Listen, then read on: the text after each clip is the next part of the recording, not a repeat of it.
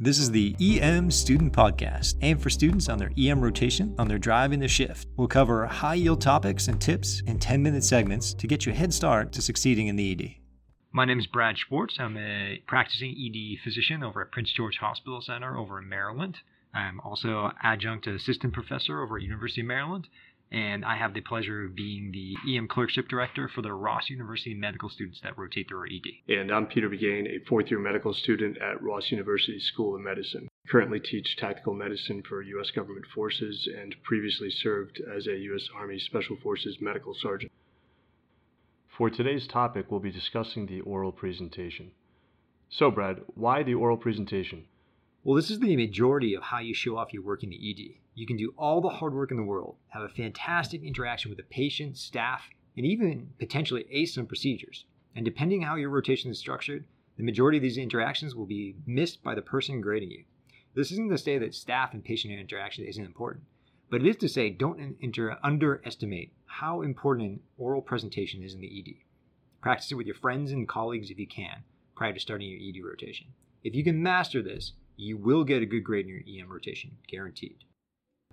Can you explain the structure of the EM rotation and how this differs from other services? Yes, it is much more concise and to the point than what you'll get on other services. The oral presentation should aim to be no longer than 3 minutes. We EM docs pride ourselves on focusing on the key and critical problems and putting aside some of the non-critical components. The basic structure is similar to presentations in other services, with some key changes. And to add to the level of difficulty, some ED docs like it different. So don't forget, before you start with ED physician, the first time you work with them, ask how they like their presentations. That's a good way to get some feedback. So let's talk about some of the components about how you're going to do your presentation. You're going to start with your history. You're going to go over to your past medical history. After that, prefer to have the review systems. Some docs may like that differently. Before you jump from your past medical history, I should make sure that you give a list of medications. After that, you'll give your physical exam. And then lastly, and the most important part, is you are going to give a summary statement, a differential, and your plan. And your plan is really where you're showcasing all your hard work and your thinking over in there. So let's talk about each of those elements a little bit more. History. This is a structured, edited version of what the patient told you. Keep in mind what you think is wrong with the patient. Then structure the importance of your presentation in this fashion. For example, if the patient comes in with a sore throat, runny nose, and nagging cough, this sounds like a cold, doesn't it? Good. Your first paragraph should be why this URI has all the typical aspects of a cold. Their family was sick with a cold, they got a lingering dry cough, and it started with a sore throat and runny nose. And then if you thought, well, hey, maybe this patient could actually have developed into pneumonia, great. Your second paragraph could potentially talk about the pneumonia risk factors or anything else you thought was important. So if you thought this was a cold and you're like, hey, we should rule out pneumonia, then your second paragraph will be pneumonia. Typically in the first sentence of the history, I want this to be the core elements. And this includes any relevant past medical history. So relevant is key, and sometimes people have struggled with that. If the patient has HIV, I want to know. If they're immunosuppressed, this is a big deal. If they have high cholesterol, this really doesn't play a lot of importance for a cold, right? But HIV and immunosuppression would make them more concerning for pneumonia, and that's why you want it in the first sentence. In general as well, if they're on a blood thinner, this goes in the first sentence, and explain why. They're AFib, they had a history of PE or DVT. So these are some of the core concepts that get a little easier the more that you practice it. So the next component, number 2, is going to be the past medical history. Include their medical history, their surgical history, and their social history. I'd say in order of importance, drugs, alcohol, and don't forget, if they're a drinker, are they a daily drinker? Do they have any history of withdrawals or shakes? Those are super important. And when was their last drink if they are a daily drinker? And then do they smoke? Third component, review systems.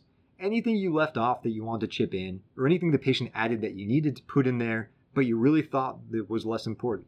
This is how you're filing your patient interaction. You're taking anything that maybe that they took and putting it over in a later category. It doesn't mean that you're ignoring it. It just means that you're filing it over an order of importance to the person listening to your presentation. Next, physical exam. Super important. Don't forget, how does the patient look? Constitutional. Are they toxic? Are they non-toxic? Do they reek of vomit? Things that you would want to know before you step in the room. And that should go in your first sentence. The second sentence should be addressing vital signs. Different docs will be different ways. I personally like to hear just about any abnormal vital signs. Some attendings will want all the vital signs regardless. Some attendings will say within normal limits means we did not look. So have them written down just in case until you get a feel for what your listener likes to hear. So then you're going to give a focused physical exam if this was for a cold, unless you think that there was some aspect of a neurological deficit to go with it. Neuro is not particularly important for me. The same if you talk to me about their feet. If there was nothing to do with that over with their cold, then probably the focus is going to be HEENT as well as their heart and lungs. So number 5, we're going to go to the summary statement, and this is also going to incorporate our differential and plan. Summary statement. This is a summary sentence, not a paragraph of the patient. In other words, 24-year-old male, past medical history HIV, with last CD4 less than 200, who comes in with cough, nasal congestion, and sore throat. Something that a listener can easily tackle. Then you're going to go to your differential diagnosis. So think of this from 2 aspects. We're in the ED, so we want to consider life-threatening diagnoses. The goal isn't always to be right, it's not to be wrong and miss something that could kill someone. Second, we do also want to be right, so consider organizing this in order of likelihood. So in the scenario that we're talking about with this young 24-year-old guy, it's going to be, well, I think they have a cold, and I think that they could have pneumonia, so I want to check out for that.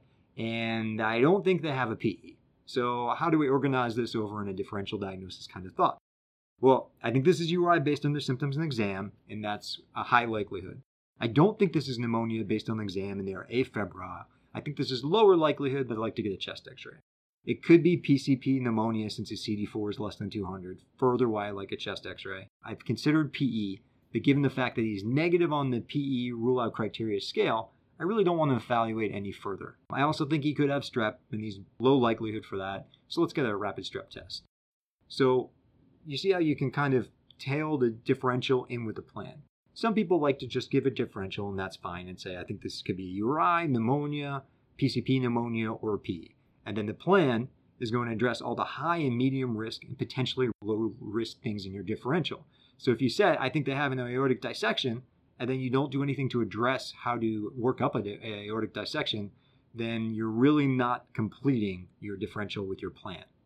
So start with labs in terms of your plan, then go through imaging, then talk about medications that you want to order, including but not limited to fluids, pain medications, and any additional medications that you think are important. Anyone who has pain gets some kind of analgesia. This can be limited to acetaminophen or ibuprofen, but they should have some kind of analgesia.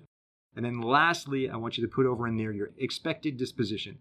This is hard. Obviously, no one's going to be perfect at this. The whole thing is hard. But the point is to take a try and to try to be confident about it. I think most of us feel that, if you order 1,000 milligrams of cyanide, we're not going to do that. And that's probably not going to be the plan for the patient. But if you have a good reason for it, then fantastic. As long as you can organize your thinking cohesively and structure in a way that makes sense, you'll get credit for that cyanide. Once again, we will not order. Do you think the patient is going home, staying in the hospital in terms of their disposition, or do you think they need to go to the ICU? So I think this patient needs to go for observation, and they're going to be admitted over to MedSurg Tele. Take a stab at it. Do not be afraid to be wrong. It's easier and better to be confident and organized than disorganized and afraid to make a decision. And you will reflect better over in your oral presentations and your grading when you do this. Thanks for tuning in to the EM Student Podcast. Please email us at emstudentpodcast@gmail.com with any comments on the material or idea for future podcasts. Remember, the ED is a serious place, but it's also about doing what you enjoy. Good luck and go have some fun.